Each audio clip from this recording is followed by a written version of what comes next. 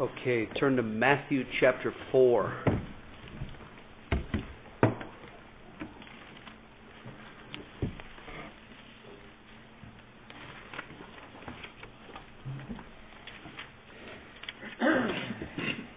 Let me get some scriptures. Brian, can you read Matthew 4, 1 through 4? Nathan, Matthew 4, 1. The first time, Jake, Matthew 4, 2. That would be the first time. Matt, get for me Matthew 4, 3. Matthew 4, 3. Vince, Matthew 4, 4. And, you want to read? Sorry? Blake? Will you ask me? I can read one if you want. Okay.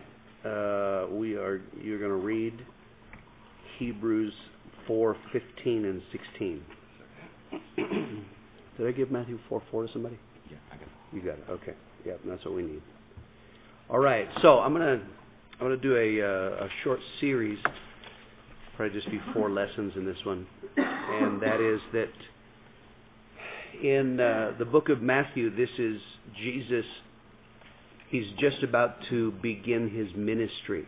And before he begins his ministry, he endures the temptations. He's tempted of the devil.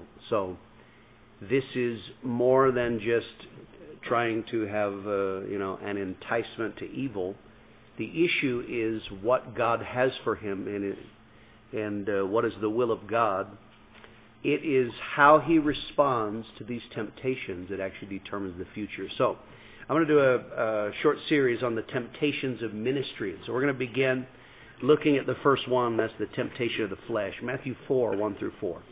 Then Jesus was led up by the Spirit into the wilderness to be tempted by the devil. And he had fasted 40 days and 40 nights. Afterward he was hungry. Now when the tempter came to him, he said, "If you are the Son of God, command these stones to become bread." But he answered and said, "It is written, man shall not live by bread alone, for every word that proceeds from the mouth of God." Okay, let's begin. Let's talk about the temptations of ministry. There's a very simple rule of life that we see in this scripture. And that rule of life is this: testing comes before usefulness. So if you want to be useful in some way, you're going to be tested. We see the word tempt, and of course we think whatever your particular sin or habit you may be struggling with, you think that's the temptation. But actually the word is to test. So Jesus is on earth with a purpose. He's doing the will of God. He's going to be helping people, but he had to be tested first. Matthew 4, 1. Then Jesus was led up by the Spirit into the wilderness to be tempted by the devil. Okay, tempted. The word actually is to examine, to scrutinize. It's actually a word that's used in mining. You take, they dig out dirt or ore, and they put heat on it. That's called assaying. You're going to find out what's in there. And so this is something that is the process. Anyone who wants to be useful has to be tested. The idea is finding out what's in there, and that is, it reveals to God, of course He knows, it reveals to us, it reveals to our pastor, the ones working with us to help us be useful, and it reveals us to other people. So, testing comes before usefulness. You can't be useful if you're not tested. So, in this we see that a couple things, and that is that the aspects of temptation it is personal. Testing, temptation is personal. That means no one can do it for you. And that also means that it may well be personalized. Not everyone has weaknesses in the same area. Not everyone is drawn to the same things. So the devil's a strategist. So he personalizes that, and that's one aspect of testing or temptation. But then the second thing that we see in the Scripture here is that it involves pressure. Matthew 4:2. For 40 days and 40 nights he fasted and became very hungry. Okay.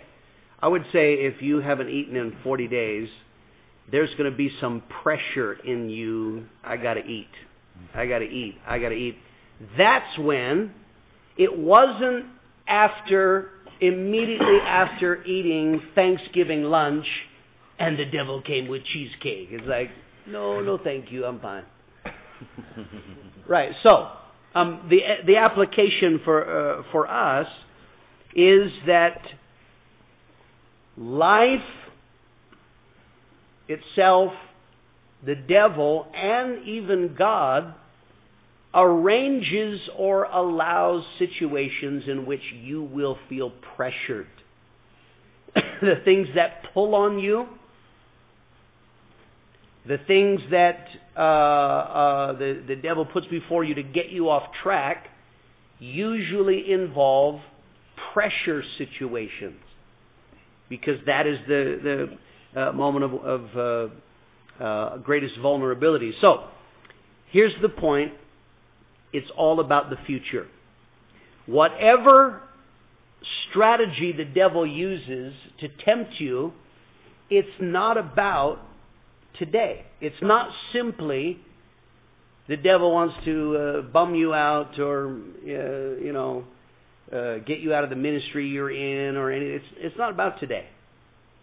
It is about the future. The enemy pressures you in the present, but he actually he tries to get you to act in the present. But really, what he wants is the future. What he wants is what you are to become. What he wants is your calling in God, your equipping in God, and it's other people's lives that hang in the balance. So, this will be personalized. It'll work out. In this case, we're going to look at the bread in just a moment, but in every single person's life, the enemy is working, and the strategy is the future to derail. So, the enemy wants to derail you. God says you have to go through testing. Testing comes before usefulness. Let's talk secondly about the temptations of the flesh. So, we have an ancient conflict, and we're going to look today just at the first temptation. Here's the ancient conflict. The needs of man versus the needs of God. And this is universal. So, we call this first temptation the temptation of the flesh because it is based on need. And in this case, it's a legitimate need. If you haven't eaten in 40 days, you need food. Right? This wasn't, it wasn't a temptation for gambling or for drugs. This is a need. And you have to learn this. So there will be temptations that come in the form of, I need this. It's not just I want this or I crave this. What the devil uses are things that in your life and in your logic you think, I need that. That is something that he does. So, the essence of the bread, it's not wrong to eat, but the temptation is to put your needs first. To put your needs above the will of God. So what the devil is tempting Jesus with is, I know God has a plan for your life and other people are going to be counting on you, but feed yourself. That's the issue. Feed yourself. So that could work out in, of course, hundreds of different ways, but the devil, feed yourself, is the devil trying to get you to focus on you. your need, your feelings. A lot of this has to do with emotions. You're going to learn that in life there are going to be emotion. You're going to feel things. You're going to be upset. You're going to be hurt. You're going to be disappointed. You're going to feel lonely. There's all kinds of things that are going to be happening in life. It is those feelings that actually set you up for trouble. So emotion is normal, and in some way you do have emotional needs. So this is the problem. The devil uses that. You're hurt. Of course you should do that. You're lonely. Of course you should do that. You're upset. Conflict. That's one of the areas. We just finished a series on conflict. But if you're going to be used by God, this is one of the things that the enemy is going to use. Joseph, he had his brothers that betrayed him, spoke bad about him, sell him into slavery because he had a purpose in life, and the enemy is trying to destroy that. So what happens is there are people, my feelings are the highest. My feelings are the most important. People that I can't be in ministry. Why? Because I'm upset with that guy. Okay, but you're doing this for God, right? We're ministering for other people to get people saved, right? Yeah, but I'm upset. He really bugs me. Okay, that's the temptation of the flesh. Feed yourself. My feelings are more important, and that's the issue. So, finances. It's interesting in America, what do we call money? Bread. That's probably dated, but nonetheless, this is what we talk about. So here's a temptation. You're going to learn this. Every disciple has to face this. There will be temptations of money. Feed yourself. You need money, right? I mean, you got to have money to pay bills. You got to have money. It's Christmas, for crying out loud. Christmas is money for a lot of people. So, because you want increase, because you want to pay your bills, because you want to buy more stuff, or because of security, the temptation is feed yourself, put your desire for money above the will of God. Through the years, I guess, Pastor, I really feel God has a plan for my life and a calling for my life. It's like, oh, great. A few weeks later, Pastor, I've been offered a job in Outer Ubangi. It's like, okay. Yeah, I can't come to church for like 9 months at a time. Wait, I'm confused. Weren't you the guy that just said God has a plan for my life? Yeah. But I can make a lot of money. So, okay, so in other words, the temptation is feed yourself. Don't worry about the will of God. Feed yourself. It's a great opportunity. Yeah, but it may well be that it was the devil that cast it there to try to hook you. Or I got a job. Of course, I got to work 19 hours a day, 7 days a week. So I can't come to church. I can't be involved in ministry. I can't. Feed yourself. That's the not every opportunity is from God. Spending. I need this. That's often the people who get themselves into debt. And this is one of the problems. I get guys that Pastor, they come up with notebooks. Okay, Pastor, can you give me, if I feel called, can you give me a word of wisdom to reach my destiny? And often I say to them, you can't buy everything in life. It's not very deep. They got to buy everything. They got to have everything, and then they want to go out in the ministry, and it's going to be financial struggle, or they've set themselves up with debt because they've been feeding themselves at the expense of the will of God. This temptation also has to do with our worth or our validity. Matthew 4:3. Now when the tempter came to him, he said, "If you are the Son of God, command these stones become bread." Okay, if you are the Son of God, this is one of the enemy's strategies, is to attack our identity. If you are the Son of God, now, this has to do with value, with worth. Are you really worth very much? So, of course, when we say the temptations of the flesh, this is the problem with sexual temptation. Sexual temptation flows out of this is men who haven't settled their insecurity issues.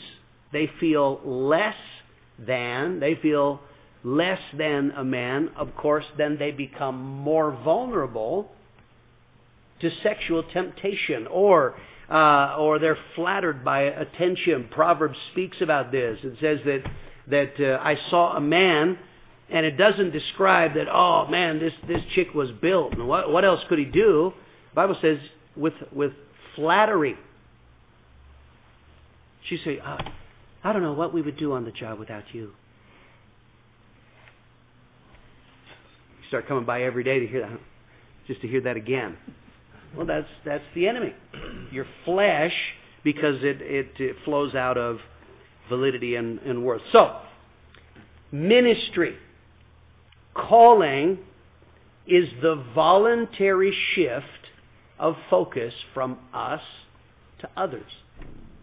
Feed yourself. It's all about you. Your feeling, your need, your worth.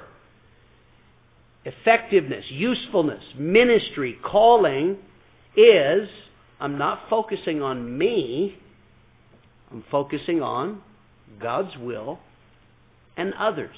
And if you can keep that in mind, that is how you become useful. He refused to eat the bread. He refused to make the stones bread. It's not by bread alone, but every word that flows from the mouth of God.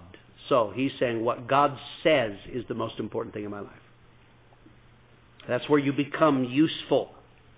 When we make decisions, all those things we talked before. No, I can't work a job that means I miss church and can't be involved in ministry, because that would affect other people. That would affect my call. No, I can't. No, I'm not going to buy everything in the world and get in debt and overcommit myself, because that would affect my future. No, I can't do that. Everything, of course. I'm going to say no to hoochie mama or porn or whatever the manifestation of the flesh is. So, let's look finally at surviving the flesh. So, in this scripture, it actually shows us some keys to surviving the temptation of the flesh. This would be true of any temptation. So, number one is we see Jesus was able to because he was saying no to the flesh. So, our scripture says that he had been fasting. So, not eating, I really feel like that's what I want to do. Fasting is voluntarily not eating food. So, that made him very hungry, but on the other hand, in a moment of temptation, that actually helped him. So here's the mistake that guys make. They live selfish and lazy, but then they're praying, oh God, and when hoochie mama comes, help me to say no. Right? They think it's this one event. When I run into somebody and they offer me drugs, oh God, can I?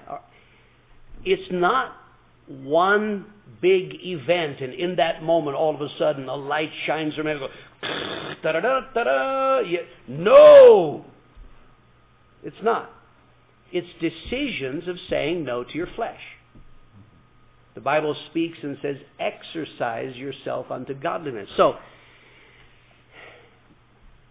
every time in life you say no to your flesh, you actually are strengthening your ability to say no to temptation. And that's true in anything. When you discipline your flesh and say, I got to get out of bed and go pray, you've just said no to your no. Flesh, we're going to prayer. Tackling difficult tasks in life. This doesn't have to be spiritual. There are guys that they live essentially lazy lives, selfish lives. They won't deal with anything. They won't work because that's boring, that's hard, it's going to take me time. But then they're praying, oh God, and help me in temptation. No, one flows out of the other. So saying no to the flesh, when you discipline your laziness in lots of different ways, when you do things in life that you don't enjoy. I'm not talking about being some weird monk, ascetic. There's a lot of things in life that we need to do, but it's just not enjoyable, so we don't. That's actually foolish. And then, of course, fasting. You know what there's something profound about fasting. Part of fasting we often look at is we fast because we have a great need, right? I mean, I got a big problem in my life. I'm going to fast because I really need a miracle. Fasting shouldn't be just when everybody else fasts. You know, we fast in January and June typically, twice a year as a church. But there are times when you need to go. You need to fast just for you. It's not about landing a big job or getting some big problem fixed. Sometimes it's just simply, and of course you can do both of this. You can. It's okay to pray for needs while you're fasting. But the issue, the point is, you're actually helping yourself when you say no to the flesh. Second thing, incredibly simple, arm yourself with the Word of God. Verse 4, Matthew 4:4. Jesus answered, "It is written, man shall not live on bread alone, but on every word that comes from the mouth of God." Okay. The problem is the devil lies to us because of the past, because of our weakness and failures. You're weak. You can't. Obviously, look at these other people around here who are not addicted, who don't fall into these patterns of destructive behavior. Clearly, they're made of different stuff. No. In this is a key, if you will arm yourself with the Word of God. It is written. Think about this. I don't know that any of us have been tempted by the devil himself. Right? I don't know about that. I don't know if any of us are so important that the devil came down and said, I am personally going to handle Greg Mitchell. Right? I don't know about that. The devil himself came down, and Jesus says it is written. So, he knew the Word of God. He said the Word of God. And in that, the devil lost. So, this means there is something profound about reading the Word of God and responding to temptation with the Word. This is incredibly simple. You want to live for God, you want to survive. Put God's Word, the Psalm says, put it in your heart. Responding when you feel tempted, when there destructive thinking patterns come in that you know when you start thinking like that, you normally are about to do something stupid. When you will respond with Scripture, with the Word of God, whether you're quoting a whole Scripture or a portion of Scripture, whether you're saying that out loud or in your head, responding here. So Jesus saying no to the flesh, responding with the Word, and the devil himself lost. Was no match for the Word of God. So, I don't know how weak you are, but I know you could read your Bible. I mean, you're not so weak you can't read, right? If you do, we'll get you an audio book, you know. You know, you could read God's Word. You could memorize. You could, it doesn't have to be a whole book of the Bible. Simple Scripture of responding with the Word of God. You could do that. So, finally, is that there is supernatural help available in temptation. So, this is more than willpower. Okay? My purpose is not simply to say it after me. Must be strong. Must be strong. You know, that I'm going to develop your willpower to the point where nothing bothers you. The hope here is God will do more than you can do. And that is the hope of Christianity. If all I'm telling you is, guys, be strong, that's not much help because you've tried that before.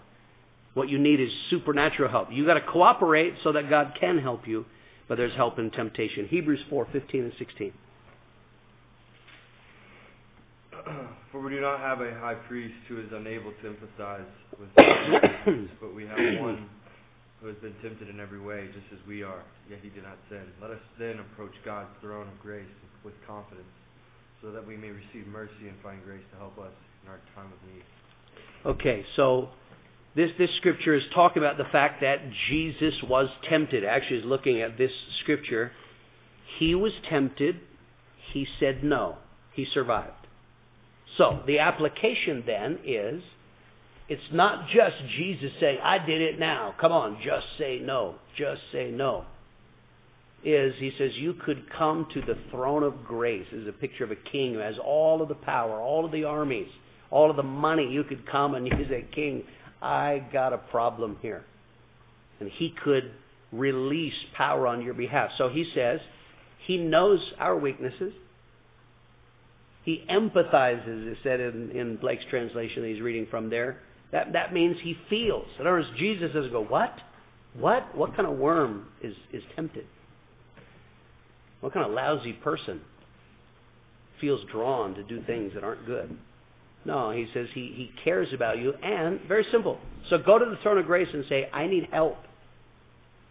That's a very simple prayer. I need help. Sometimes I get people that they go, Pastor, I got to talk to you. Man, sometimes I feel like I can't make it, and there's this in my head, and they tell me all the problem. And I said, if you would tell God that would be a prayer. Right? Isn't that what prayer is? Prayer is not, our omnipotent, gracious one. Prayer sometimes is, God, my brains feel like scrambled eggs. I'm feeling weak, and I'm really struggling to make it. I need some help here. And the Bible says God would do that. He can do more. If you will say no to your flesh, if you will understand that you have a future in God, so it's bigger than you, if you'll put the Word of God in your heart, God says you can survive. He'll give help so that there can come a time, the Scripture says right after this, He begins to minister. He begins to be able to be a blessing to other people. That's what God has for your life. Okay. Questions? Something you want to ask? Yeah?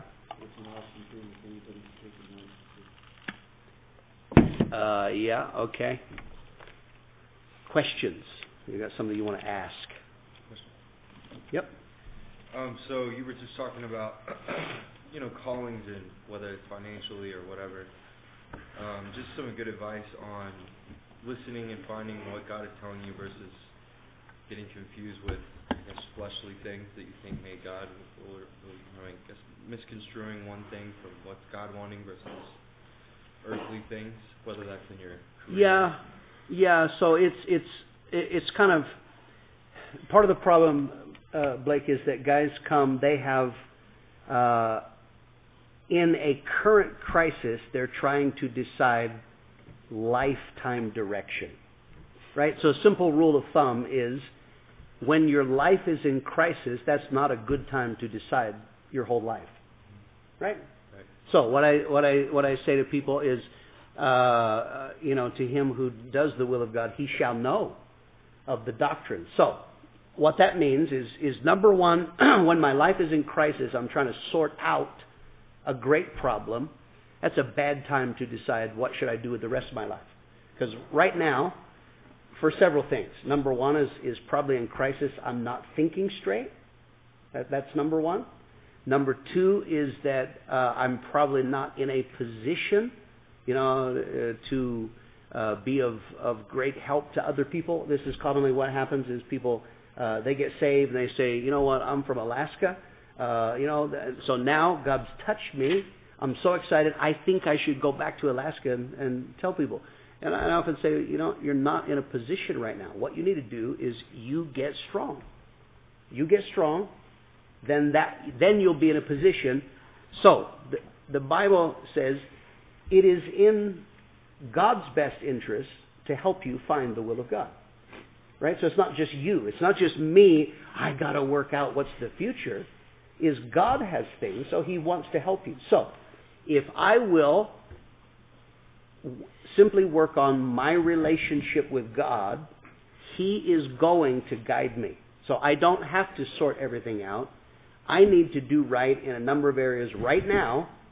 And the Bible says, to him who does my will, he'll know of the doctrine. So that means then it's going to become clear as you just concentrate on God and concentrate on ourselves in areas that are in need of repair.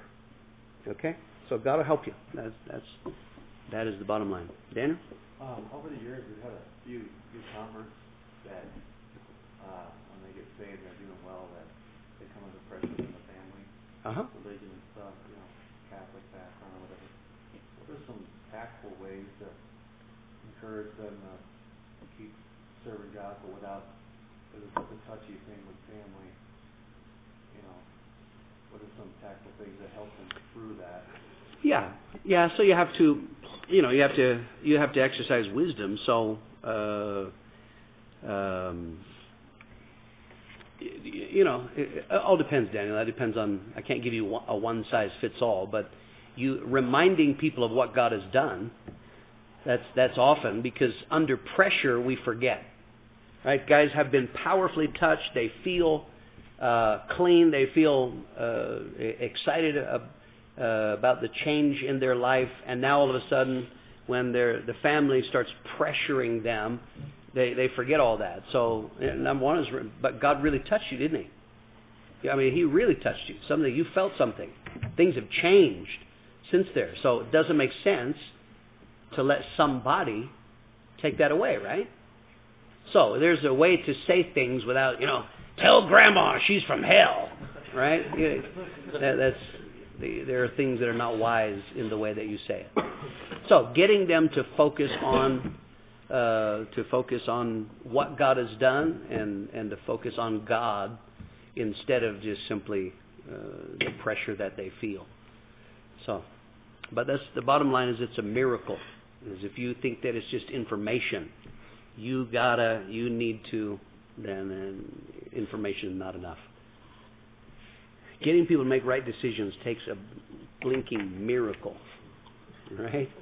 It's a difficult business. Mark? How do you balance the selfishness of others that your wife for an example? Theoretically, you're talking about if I knew it. Okay. If I knew a wife that was selfish. Yeah. Okay. How do you balance this? That? Is being recorded, right? Okay. And if you need money for Christmas, there's a blackmailable guy there.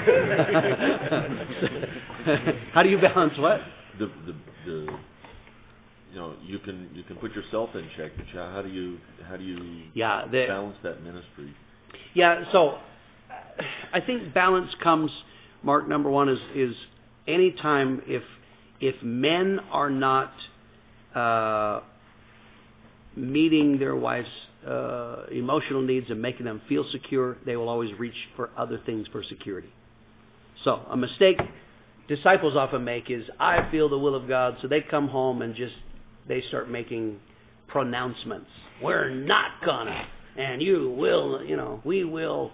And so what actually happens is some of the things that we're saying may be very good, may be valid, but mixed in there is, our wives know what we're like. So what you're saying then is you're going to neglect me. What you're saying then is I'm not important or my needs aren't important. So the strategy in life is inspiration. Right? So, you've been here now a while, Mark. You know that my strategy is not simply going up to people and telling them what's wrong with them. Right? You gotta. And you, come here. Let me give you 29 things wrong with you today. My strategy is to inspire about God's purpose for your life. And out of that, you need to make some hard decisions. So that's in discipleship. And with our wives, you have to make sure that she doesn't get the message from you that purpose is competition with her. That's number one. That number two, you're in this together. What really hurts guys is when they come across to their wife like, woman, I have a destiny. I suppose you can come. Or I have a purpose and you are really holding me back. Those are terrible messages. So you got to make sure that you're not doing that you're meeting the needs, this is visionary. Why don't we need to buy a 60-foot cabin cruiser? Because we have a purpose. God wants us to do things together. So those are just a few strategies. Yeah. So using inspiration rather than trying to straighten people out. One area where I've been challenged with that is there's times when I'll have a friend or somebody I'm very close to who they have an outward problem, but it's very obvious to me that there's a deep-rooted issue. Like we were talking about earlier, emotional needs. And it's deeper than just like, I'm having conflict with this. It's like there's something deep inside them that they need to get a revelation about. Does that just come down to prayer, or is there a way that you can open someone's eyes to the fact that this is more than just a surface level issue? Yeah, I don't know, Eli. That would depend. I didn't understand. You said a word. I missed it. You said they have an hour problem. Is that outward? Outward. Okay, sorry. There you go. Outward problem. Yeah. Yeah. Again, people are complex, but I think sometimes the issue is if you know someone who's like that keeps happening, right? In the same way. So maybe you should seek more help than just trying to fix this problem. If it's a repeated pattern, right? Like conflict. Everybody you have you noticed that pattern? You get in a relationship, you get in a band, you get involved in ministry, you get a job, and you get in conflict. What's the common denominator in all that? It's you. You were there. So maybe it is that you need to, maybe there are some things you could get some help on and kind of push them toward the pastor. Do I think you'll be able to sort it out? No. But you can maybe in love get them to seek help. Because you don't have to live tormented the rest of your life. Yes. That's the key. That's what you got to tell people. You don't want to be 90 and still dealing with the same stuff, right? That'd be a bummer. Somebody else.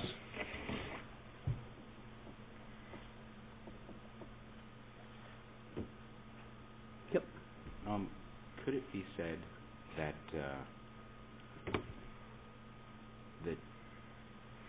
the temptation was specifically for Jesus in this instance was especially strong, considering he was the guy who invented the taste buds that make food enjoyable? I suppose. Is this the question, or are you just wanting to make a statement? I guess I'm making a statement. I was reading the Old Testament, and God had all these things where you eat food a certain way. Sure, but this is about question, not statement. Okay, sorry. That was Vince's deep thought for the day. Anybody else? You got a question? Something you want to know?